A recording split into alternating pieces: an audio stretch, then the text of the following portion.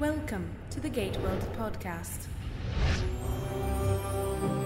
You're listening to episode number 28 of the GateWorld podcast. Welcome to this week's show. Tonight is our very special open line night. David and I will be talking about just about anything and everything under the stars. Show about nothing. The show about nothing. But first, we've also got a preview of our upcoming interview with actor Cliff Simon, who plays the GateWorld System Lord Ball on Stargate SG-1, and a little bit of Stargate news and site features to talk about. The economy may be shot, but liquid naquita is now at a premium. The GateWorld podcast starts right now. Welcome to this week's podcast. My name is Darren. And my name is Darren. Oh, my name is David. Are you Darren this week? I'll be Darren this week. All right. You can I'll continue the David. lesser role of David. When are we going to tell them that you're actually David and I'm Darren? When are we going to tell them that there's actually just one of us who's really good at doing a Darren impression? That's why it takes 3 days for us to kick one of these things out. Well, we're going to play it a little more casual this week and talk about some fun things that come to mind. It's like an open line night on a radio show, except obviously we're not live. We're pre-recorded. Pre-recorded. So we've got some cool voicemails that you guys have left us and some posts that have been posted to the podcast feedback thread over on the forum. I think there's some fun stuff to talk about. But first, we've got a little bit of news this week. Stargate News. And here are your headlines from GateWorld for February 3rd, 2009. Dr. Daniel Jackson may help to kick off the third Stargate series later this year. Michael Shanks has talked with Sci-Fi Wire. He said that he was asked to appear in the Stargate Universe opener. Daniel Jackson also appeared in Stargate Atlantis' pilot episode, Rising. So it only seems fitting that one of the two characters from the original feature film return to kick off Universe. And that series premiere for Stargate Universe may be coming on October 2nd. Sanctuary's Amanda Tapping recently talked with Pop Culture Zoo and said that Sanctuary is looking at aiming for an October 9th premiere, which would follow a 2-hour premiere for Stargate Universe the week before. Then Sanctuary and Universe air together starting on October 9th. And this makes sense to me because that's what they did last year when Sanctuary premiered. It premiered on October 3rd with a 2-hour, and Atlantis took a break, and then came back, and on October 10th it was Atlantis and Sanctuary airing together. GateWorld features. Our interview with Brian J. Smith is currently up on the website. Brian will play Lieutenant Matthew Scott on Stargate Universe, and in this interview we talked extensively about all sorts of neat little topics, from wanting to buy a dog, to his hometown in Texas, to, oh hey, he's an actor on Universe. Excited to get to know Brian a little bit as the years tick on. And this past week we've also published a brand new interview with Sally Malcolm, who is the joint owner and co-founder of Fandemonium, the publisher of the Stargate SG-1 and Atlantis novels. She's also written several of the novels, including A Matter of Honor and The Cost of Honor, and also the novelization of the Atlantis pilot Rising. GateWorld's newest contributor, Sean Farrell from Adventures in Sci-Fi Publishing, caught up with Sally on the phone, and they talked about the history of Fandemonium, how the company came together, which I think is a really interesting story, their process in working with MGM and their future goals as a company. She also talked about being able to watch Michael Shanks perform one of her stories for the Big Finish audio novel Gift of the Gods. Why aren't there any Stargate novels? You know, there's loads of Star Trek novels. Why are there no Stargate novels? So we thought, yeah, that's a good point. You know, we looked around and we saw that Penguin had published 2 or 3 books way back at the start of the series, which had not been that successful. And just literally one evening, we were just hanging around the house. My son at the time was about, 8 weeks old. And, you know, so we were up a lot, pacing about. And we were thinking, you know, we should look into this. So really on the spur of the moment, Tom, my husband, he looked online to find the licensing coordinator or something at MGM and just sent a fax. We didn't really think anything would come of it, just saying, we had a history in magazine publishing, at least my husband did business-to-business magazine publishing. So on the back of that, we said, you know, we're interested in publishing novels, Stargate novels. We honestly didn't really think we would get an answer. But to our immense surprise, the next day we got a call from the London branch of MGM asking us about it. And we were like, okay.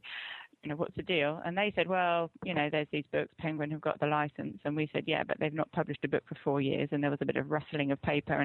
And the guy in the London branch said, well, okay, give me a business plan, a short business plan, and we'll see what we can do with the UK-only license. So we went into a slight panic mode because, of course, we'd never done anything like this before.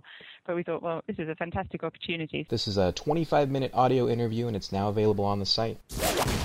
And next week, expect a brand new interview with the king of all system lords, Cliff Simon from South Africa. Cliff talked with the GateWorld Forum moderator Tammy Farrar and me before Christmas last year, so we're finally getting around to posting that one. This is a good interview. We haven't talked with him since the DVD release of Stargate Continuum this past summer in 2008, so it was high time for us to get around and get his thoughts on this second Stargate DVD movie. It's a good piece. What does he think about Ball's final fate? I thought it was a very well-written script.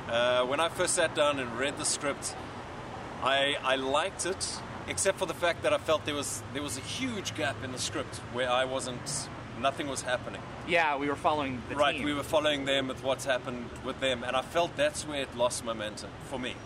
And then when I saw the movie, I felt that's where it lost momentum once again.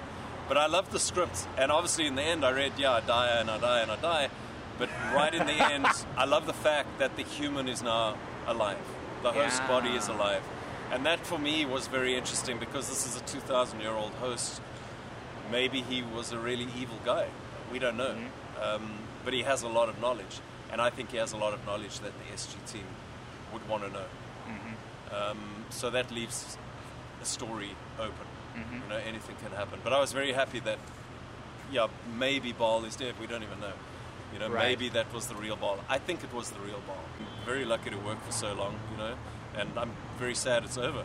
Hopefully it'll lead on to some other things, and, we'll see what happens. So look for the interview with Cliff Simon this coming week on GateWorld.net. The main discussion. So this is a main topic that I've been wanting to have on the GateWorld podcast for a long time. The main topic being no topic at all. No topic. David thinks that I'm far too stuffy and scripted and that I should just throw away the notes and throw caution to the wind and talk about whatever comes up. Well, he uses too many bullet points. He has too many points of discussion. So I specifically asked for a week where we had no bullet points and no specific points of discussion.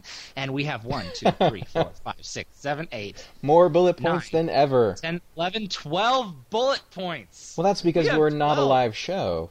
And not all of these are voicemails that I can just play to you on the spot. So I have to actually put them here so that we can read them to people. Well, here's our first voicemail. It comes from James. My name is James, and I'm calling from Henderson, Nevada.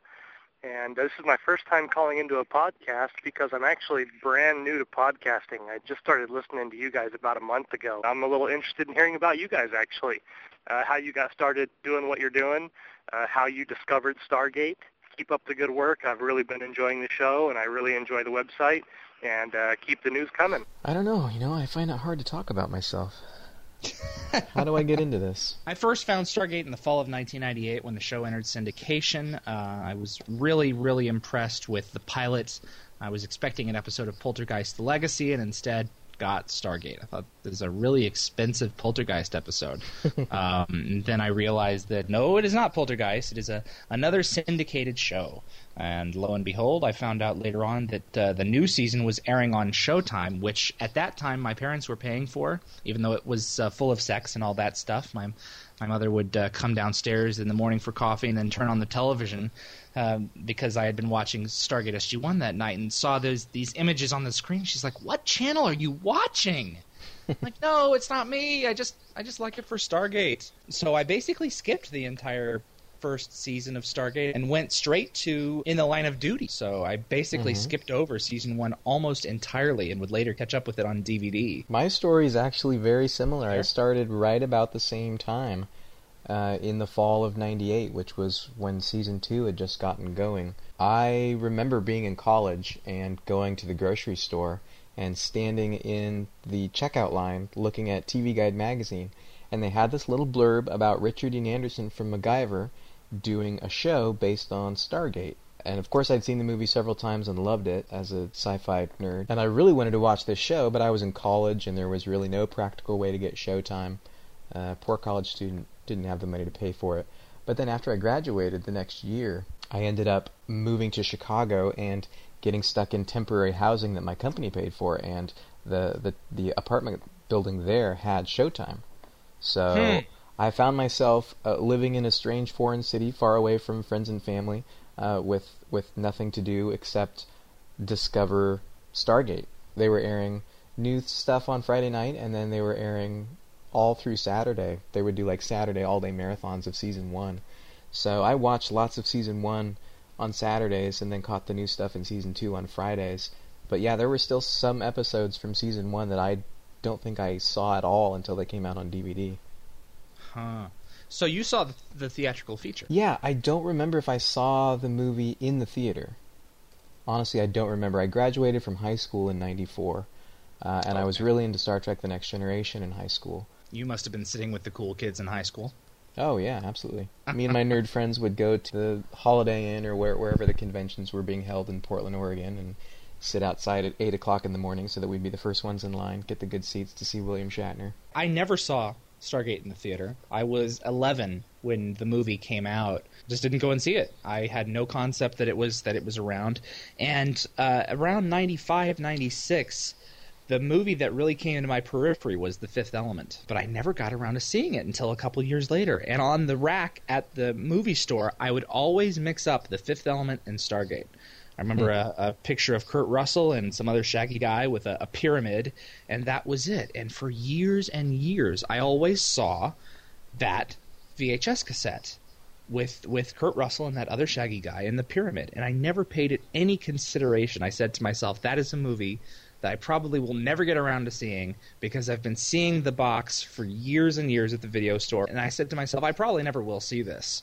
Lo and behold, right after Children of the Gods aired on Saturday night, it aired as the NBC Movie of the Week on Sunday. So that was my introduction to Stargate. The complete backwards way of getting into the show. It took me a long time before I ever saw Children of the Gods, actually. When I was getting into the show, it was this arc from There But For the Grace of God through politics and Within the Serpent's Grasp and the Serpent's Lair. That's when I got hooked on Stargate, and then I would catch Season 1 reruns like Core Eye and Tin Man, and I don't think I saw the SG-1 pilot for probably at least a year. Jedi Master Braytak also posted on the site and wanted to know why we started doing the podcast ourselves after I put out a call last June for somebody to come along and please do a podcast for us. And you and I had a conversation with another Stargate fan a couple of years ago about doing a podcast for GateWorld. That's correct. Because you and I were both so busy. We were both in school. You know, I had a full-time job in addition to school. You were finishing up, I think, getting ready to graduate and looking at what you were going to be doing after graduation. Well, and neither of us really thought we had time to do a podcast. So in June, I put out this official call. Isn't anybody interested in doing a podcast for GateWorld? And nobody responded. And I was really jazzed about the idea in June because I was listening to more podcasts and thinking, hey, we can do this. And there really weren't any solid Stargate podcasts out there. The only other one out there right now is the Fifth Race podcast, which you and I are going to do a guest spot on here pretty soon. And I think those guys just were getting started about that time. So yeah, it came around to July and the start of the season, and I just decided that we ought to do it. Well, aside from the fact that no one at the time really was interested in doing that, let's pull that out. Let's discuss that for a moment. You and I, or you mainly, now me as well, because of you have always had this thing about quality control. And it took me years to not only get into your confidence, but to allow me to post things on my own before you bottlenecking it and checking it first. It took you ages to get to relinquish control. A lot of it is just, getting to know you and getting to know the quality of stuff you put out. And obviously over the years, your quality level's gone up and up as you've been trained and gotten the experience. You were in, I think, early college when we started working together. And I had come from this background in college of having a very traditional print journalism training. So in that system, there is a process, and you have an editor, and you have a copy editor, and everything gets looked at by 3 different people before it goes to print. Because once it goes to print, you're screwed. If you let something through. Obviously, online, you can go back and fix it later. Yeah, that's kind of where my headspace is at. Well, I think it has generated this latent issue where we have contributors like the moderators, Tammy, Kiwi, Denise, and all the others. I just want to give them a big shout out because I think that they do amazing work for us. Mm-hmm. And I don't think they get nearly enough credit. Yeah, they're definitely the grease that keeps the site running. Absolutely. It couldn't happen without them. It just couldn't. We have to lead our own lives. We can't possibly be everywhere at once doing everything, moderating the forum and taking care of the Omnipedia and all the other corners of the site that we've created. It's just become way too big for two men to handle. Yeah, and I think it's fun for them. It's great because you and I do this because we have so much fun, and it's cool that the site is big enough now where we can bring on other people and let them do in a kind of an official capacity for us what they would do anyway, what they really enjoy doing. Here's an interesting question from Robert. He writes and says, "Hi guys, just wanted to say how great your podcast is. I'm currently deployed with the Air Force in Kuwait, and these podcasts make my day every time I listen to them." You said here's an interesting question from Robert. For open mic night, I have a question. How are all I see. He does have a question. I apologize. Hold on. How are all the different versions of the replicators related, and which came first? There are the Ida replicators, the Milky Way replicators, and the Pegasus replicators. Who made them, and which ones came first? Okay, we get a little hint of the replicators in Season 3's Fair Game, when Thor indicates that the Asgard are fighting an enemy worse than the Goa'uld, and then we finally see them in Nemesis at the end of the season. Mm-hmm. And these are the Ida replicators, and we're calling them that because they're from the Asgard's territory. And then you go back a generation to Reese, where Reese originally spawned the replicators in our galaxy, or so we know. And that's in Season 5's Menace. So we actually kind of go backwards through replicator history as the show goes on. We see the Asgard replicators, and then they become a problem for SG-1 and trying to prevent them from entering the Milky Way galaxy. And then we go backwards and learn that they were originally created by Reese, who was an android, and her quote-unquote father was apparently some super advanced scientist, and when she created the replicators as toys, the result was they wiped out her whole civilization and presumably her father as well. And now we go backwards further into history, once we get to Atlantis and see, well, 10,000 years ago, when the Ancients were fighting the Wraith, they created the first replicators, which eventually evolved themselves into humanoid form. It has never been expressly stated that they are the original replicators. McKay says perhaps there's a connection, but the writers themselves, Martin Garrow called them the grandfathers of the block replicators, so that's the order. You have the Asurans, who then gave birth to Reese, who then gave birth to the block replicators. That's how it presumably works. Yes. Mac Jackson asks, as fellow longtime viewers of the franchise, do you think the overall quality of the series suffered during the last two seasons of SG-1? Is there anything you can say that got better in your opinion? Do I personally think that the overall quality of the show suffered in seasons 9 and 10? No. I honestly don't feel that way. I feel that the show went in a very different direction that can be confused for the quality suffering if you don't like the subject matter. I personally am a person of faith, and I find questioning your own spiritual beliefs to be a very potent topic, especially with all the turmoil in the world today about someone forcing you at gunpoint to take on their religion or die, to be very poignant. And originally I thought that the Ori were an extremely interesting idea. I was disappointed in the fact that they continually answered the problem of the Ori with technological solutions. Instead of coming up with an ingenious way to circumvent them or solve the problem of the Ori by thinking things through with your wit and with your gut and with your heart, to answer the problem of the Priors with an anti-Prior device, and to answer the problem of the Ori with the Ark of Truth device. And Merlin's weapon. To answer the problem of the ancient threat with Merlin's weapon. Just go in there and wipe them all out. These God-from-machine answers really irritated me because I was so used to SG-1 through the years figuring things out with their gut. Yeah, I'm with you. I really like the concept of the Ori. Again, I'm really interested, like you are, in these sort of religious and theological questions. We take the issue of the Goa'uld being false gods to the nth degree in creating the Ori, when you've got these ascended beings who basically have superpowers and live on a higher plane of existence and are non-corporeal to a less advanced civilization, they basically are gods. So how do you go and tell them that they're not really gods? That kind of question of spiritual liberation, I think, was a really great setup. And like you, I'm not necessarily as hot on how it played out, just in the use of technology to get rid of our enemies. What they do when they set this up is they ask us as viewers, how do you fight that? Where you can't change someone's mind by showing them any amount of evidence that you can. You can't change someone's mind. Their belief in their God is absolute. How can you expect them to change? You can't. Now, I think if we originally thought about it long enough, we would have come with a really, really clever and cool and wow, why didn't I think of that explanation?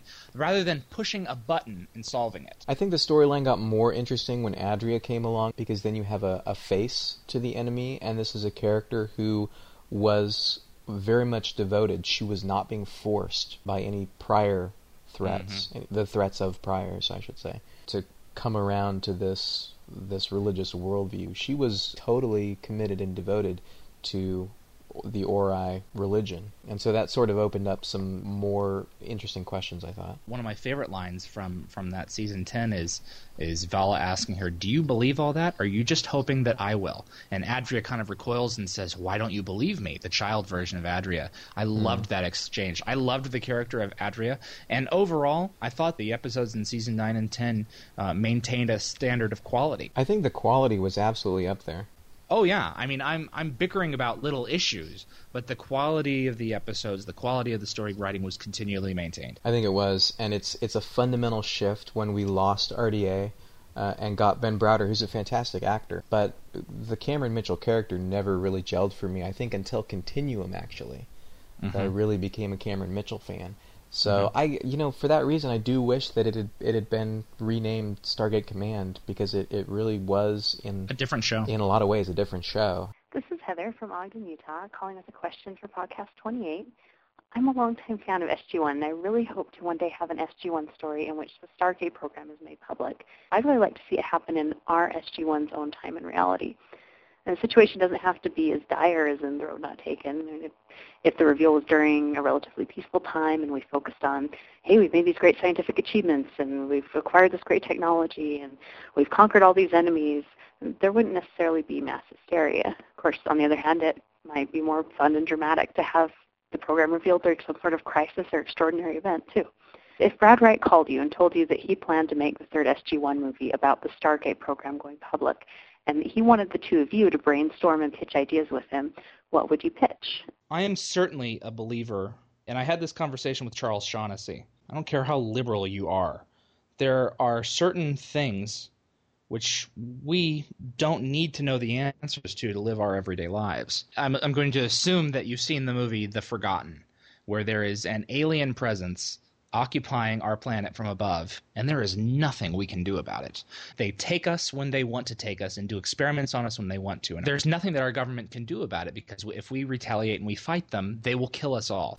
Now, if that was really the case in this reality, in this right now that is happening to us, what point would that serve other than to cause panic and to disrupt our daily lives with something even more worse than eating egg whites or any of the little things that we recoil in horror about nowadays, that we get caught up in. So, reveal the Stargate program? Absolutely. That is a very optimistic and hopeful view of the future. Reveal that there are aliens out there who want to suck our life force out of us or implant snakes in our heads? You don't necessarily have to reveal that, too. Yeah, that's a good point. The only way that I could really see it being done is a little bit at a time. Talk about the fact that we have this technology and that we've discovered that there are other human-populated planets out there. But you don't necessarily have to get into the evil life-sucking monsters and Earth has come a hair's breadth from annihilation 6 times. Humanity unites when they realize they're not alone in the universe. What are they waiting for? Reveal the Stargate program. Yes, you're going to have smaller nations wanting a piece of the action. And yes, you're going to have unrest in the Middle East with this new technology and what it means for their beliefs and their faith and their religions. But they've been fighting since the beginning of time, and there's no reason to believe that that's going to stop. But there's a chance that the Stargate program being revealed would cause all sorts of miracles to happen. Now, we've seen in The Road Not Taken where the Stargate program was revealed to the world only when a super threat was imminent, and it caused mass chaos. Massive chaos. It turned the world upside down. That's part of Heather's question. If we were to reveal the Stargate program to the world, would it be better if it was under extreme circumstances where the government's hand was kind of forced by this sort of an imminent attack? Or would you do it kind of during peacetime where you could go out and plan it and strategize and then make this announcement? You have 5 or 6 ships flying around up there, fully staffed with crew. There's no way that this thing is still a secret, man. I don't believe that. When another ship comes off the assembly line, I find myself harder and harder believing that this thing is still a secret. I mean, come on. Thousands of people in the service, any one of which could spill the beans. You're assuming that one of these guys don't have their wife and child kidnapped and held at gunpoint and ordered to explain everything lest they be shot.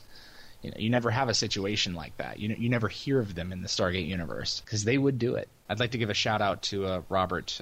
As he said, he's currently deployed in Kuwait. I think that is so awesome that he is able to listen to our podcast, that he has the faculty to be able to do that and still serve our country. He's over there putting his life, and a number of people who listen to this podcast are out abroad putting their life on the line so that I can fulfill my dream here at home while he puts his life on hold over there. So I just really thank all of the people in not just the United States Armed Services, but all those and all the free nations of the world who put their lives on the line for all of us to pursue our dreams while they protect us. Yeah, absolutely. As the son of a Vietnam vet, I salute you. Steve Murray writes, do you believe the characters in Stargate Atlantis were finally starting to click together? Like Rodney and Shepard, for instance. From a character development perspective, I believe the writers were finally delivering character-based moments that I craved since the days of SG-1. And we talked about this a little bit last week. Thought we talked a lot about this, but go ahead. I think that we were starting to get moments like Rodney and Shepard in the Shrine, but we were still missing episodes. And again, I think it took a little bit longer, and it needed a little bit more deliberate attention. I think, David, the word you used last week was it was forced. By the time Season 5 came around and had a great Rodney Shepard, I love you too, man, moment, yay, finally, Season 5. You had moments like that for Jack and Daniel and Need. And, they were... Serpent's Lair. That's right. In the earlier years, there was no aversion to the two of them giving each other hugs in a brother-to-brother kind of way. And it seems to some extent that as the show went on and the writing continued, it felt a little bit homophobic. Let's not have the guys patting each other or anything like that. Let's keep them literally at arm's length. Where Jack was a little more standoffish. He was. He really was. But versus like the moment that I'm talking about at the end of the Serpent's Lair was when he finds out Daniel's alive and gives him a hug and calls him Space Monkey. That was a great scene. You just never saw it after a few years. A real shame. I thought that was a touch that was lost. And hopefully, in universe, characters, men or women, won't be afraid after they get to know each other to get buddy-buddy physical with one another. I myself am a very tactile person. I don't like to get to know people online because I like to get to know someone by their voice and by looking in their eyes. I'm a big hugger. I love hugging people. So that is something that I personally connect with. That's how I say hello. Hi, Darren and David and all at GateWorld. It's Shirt and Tie here again in Tipperary in Ireland.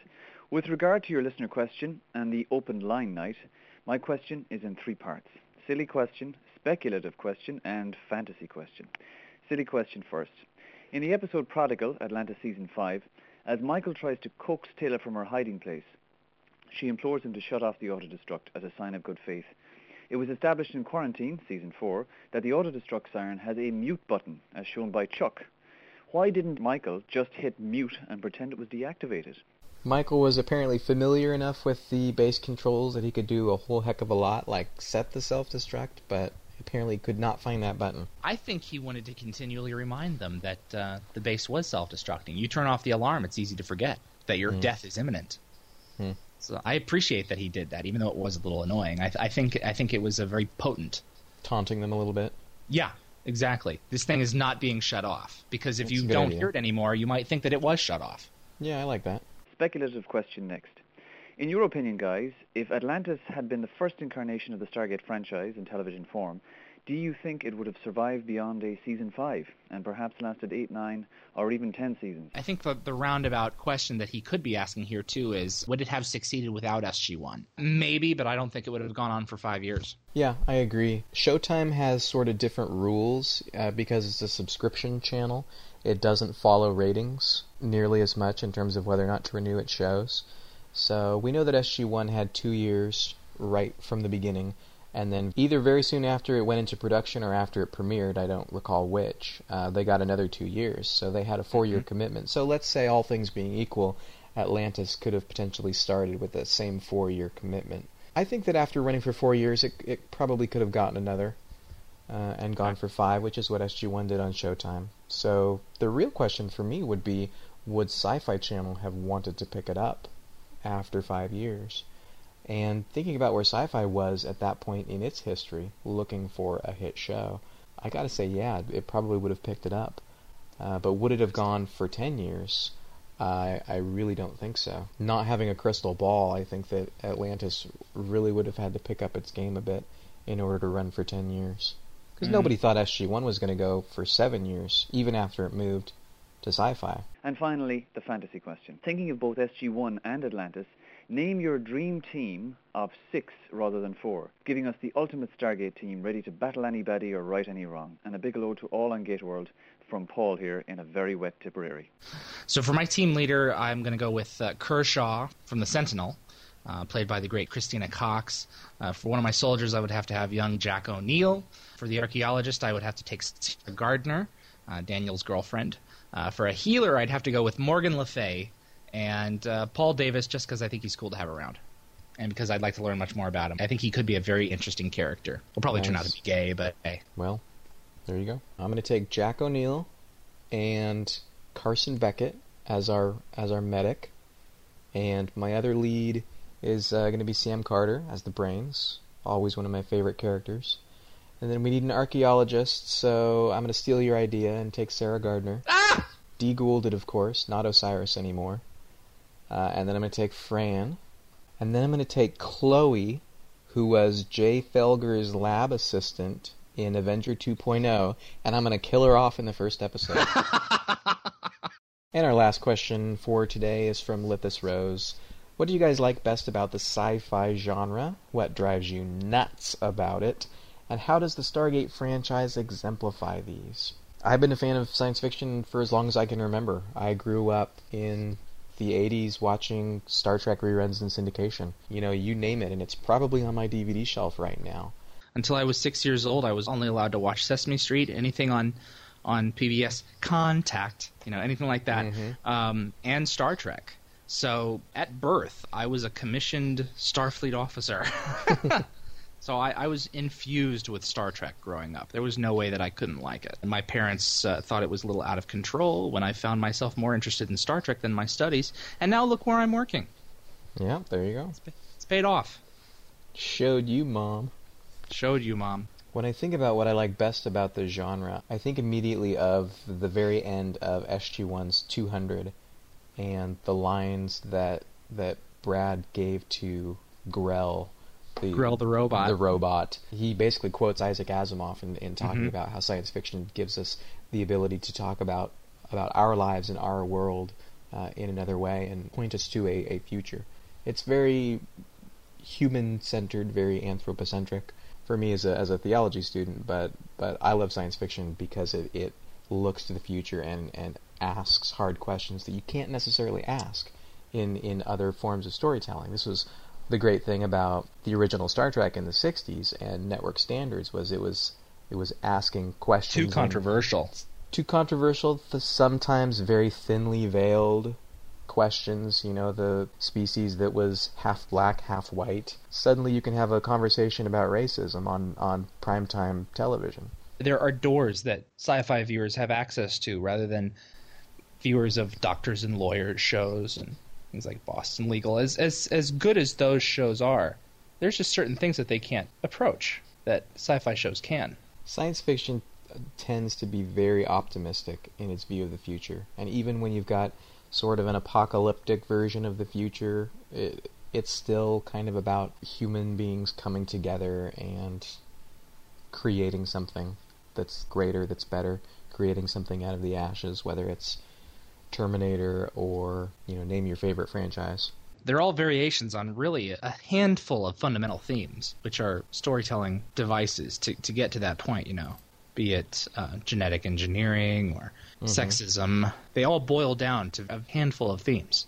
And you use these very classic science fiction storytelling devices like time travel and parallel universes and body swapping and robots and all these different sci-fi staples that we've gotten used to over the years. But science fiction has a way of using those stories and asking really interesting questions in really interesting ways. Questions about who are we as human beings and who are we going to become. And the young kids in the audience get wholesome, fun entertainment with a lot of bangs and a lot of flashes. And the teenagers in the audience, they get it. They get what's being said. And I think on its better days, at least, Stargate has all that in spades. Well, there's our first open line night on the GateWorld podcast. Thanks to everybody for posting, for writing in, and for calling. Did we succeed? Did we fail? Did one of us succeed and the other one fail? Shut up. Very interesting. Here's this week's question for next week's podcast. What did you think of Stargate the movie the first time you saw it? Did you have any idea that it would lead to this major science fiction franchise and its involvement in your life? Next week, David and I are talking about Stargate the movie. So crack it open and stick it in your DVD player sometime between now and then. On February 17th, we'll finally get GateWorld Forum's Tammy Farrar back, and we'll talk about fan conventions. We promise to get Tammy back. Tammy will not get sick this time around. She will not come under foul weather and not be able to join us. Under orders. That's right. And on February 24th, we'll talk about the ideal universe, what we think Stargate Universe needs to do. To be ideal. Ideally. But what do we know? That's right. We're just a couple of fans. You say ancients, like I would say anxious. The ancients. The ancients? You sound like you spell it A-N-X-I-E-N-T-S. I've noticed that listening to myself on a few words. You and Joe Flanagan pronounce Atlantis. I know. See, that's the one. Every time I say it, I hear myself say it, and I think, that sounds like Joe Flanagan. Stargate Atlantis. I tried deliberately to force myself to say Atlantis. Atlantis. And I couldn't do it. And every time I say Atlantis, I hear Joe Flanagan. Every time you say it, that's what I think of. I know. I am completely conscious of that, too. It's weird. I'm surprised you never backtrack and say Stargate Atlantis. Atlantis. Atlantis. Atlantis. Thanks for joining us for this very special podcast this week. David and I had fun. I don't know if anybody's going to have fun listening to us. It's an honest answer.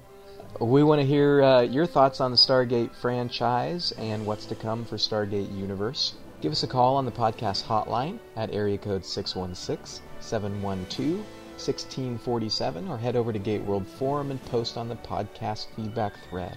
For links to everything we talked about today, head to gateworld.net and look for the episode number 28 show notes.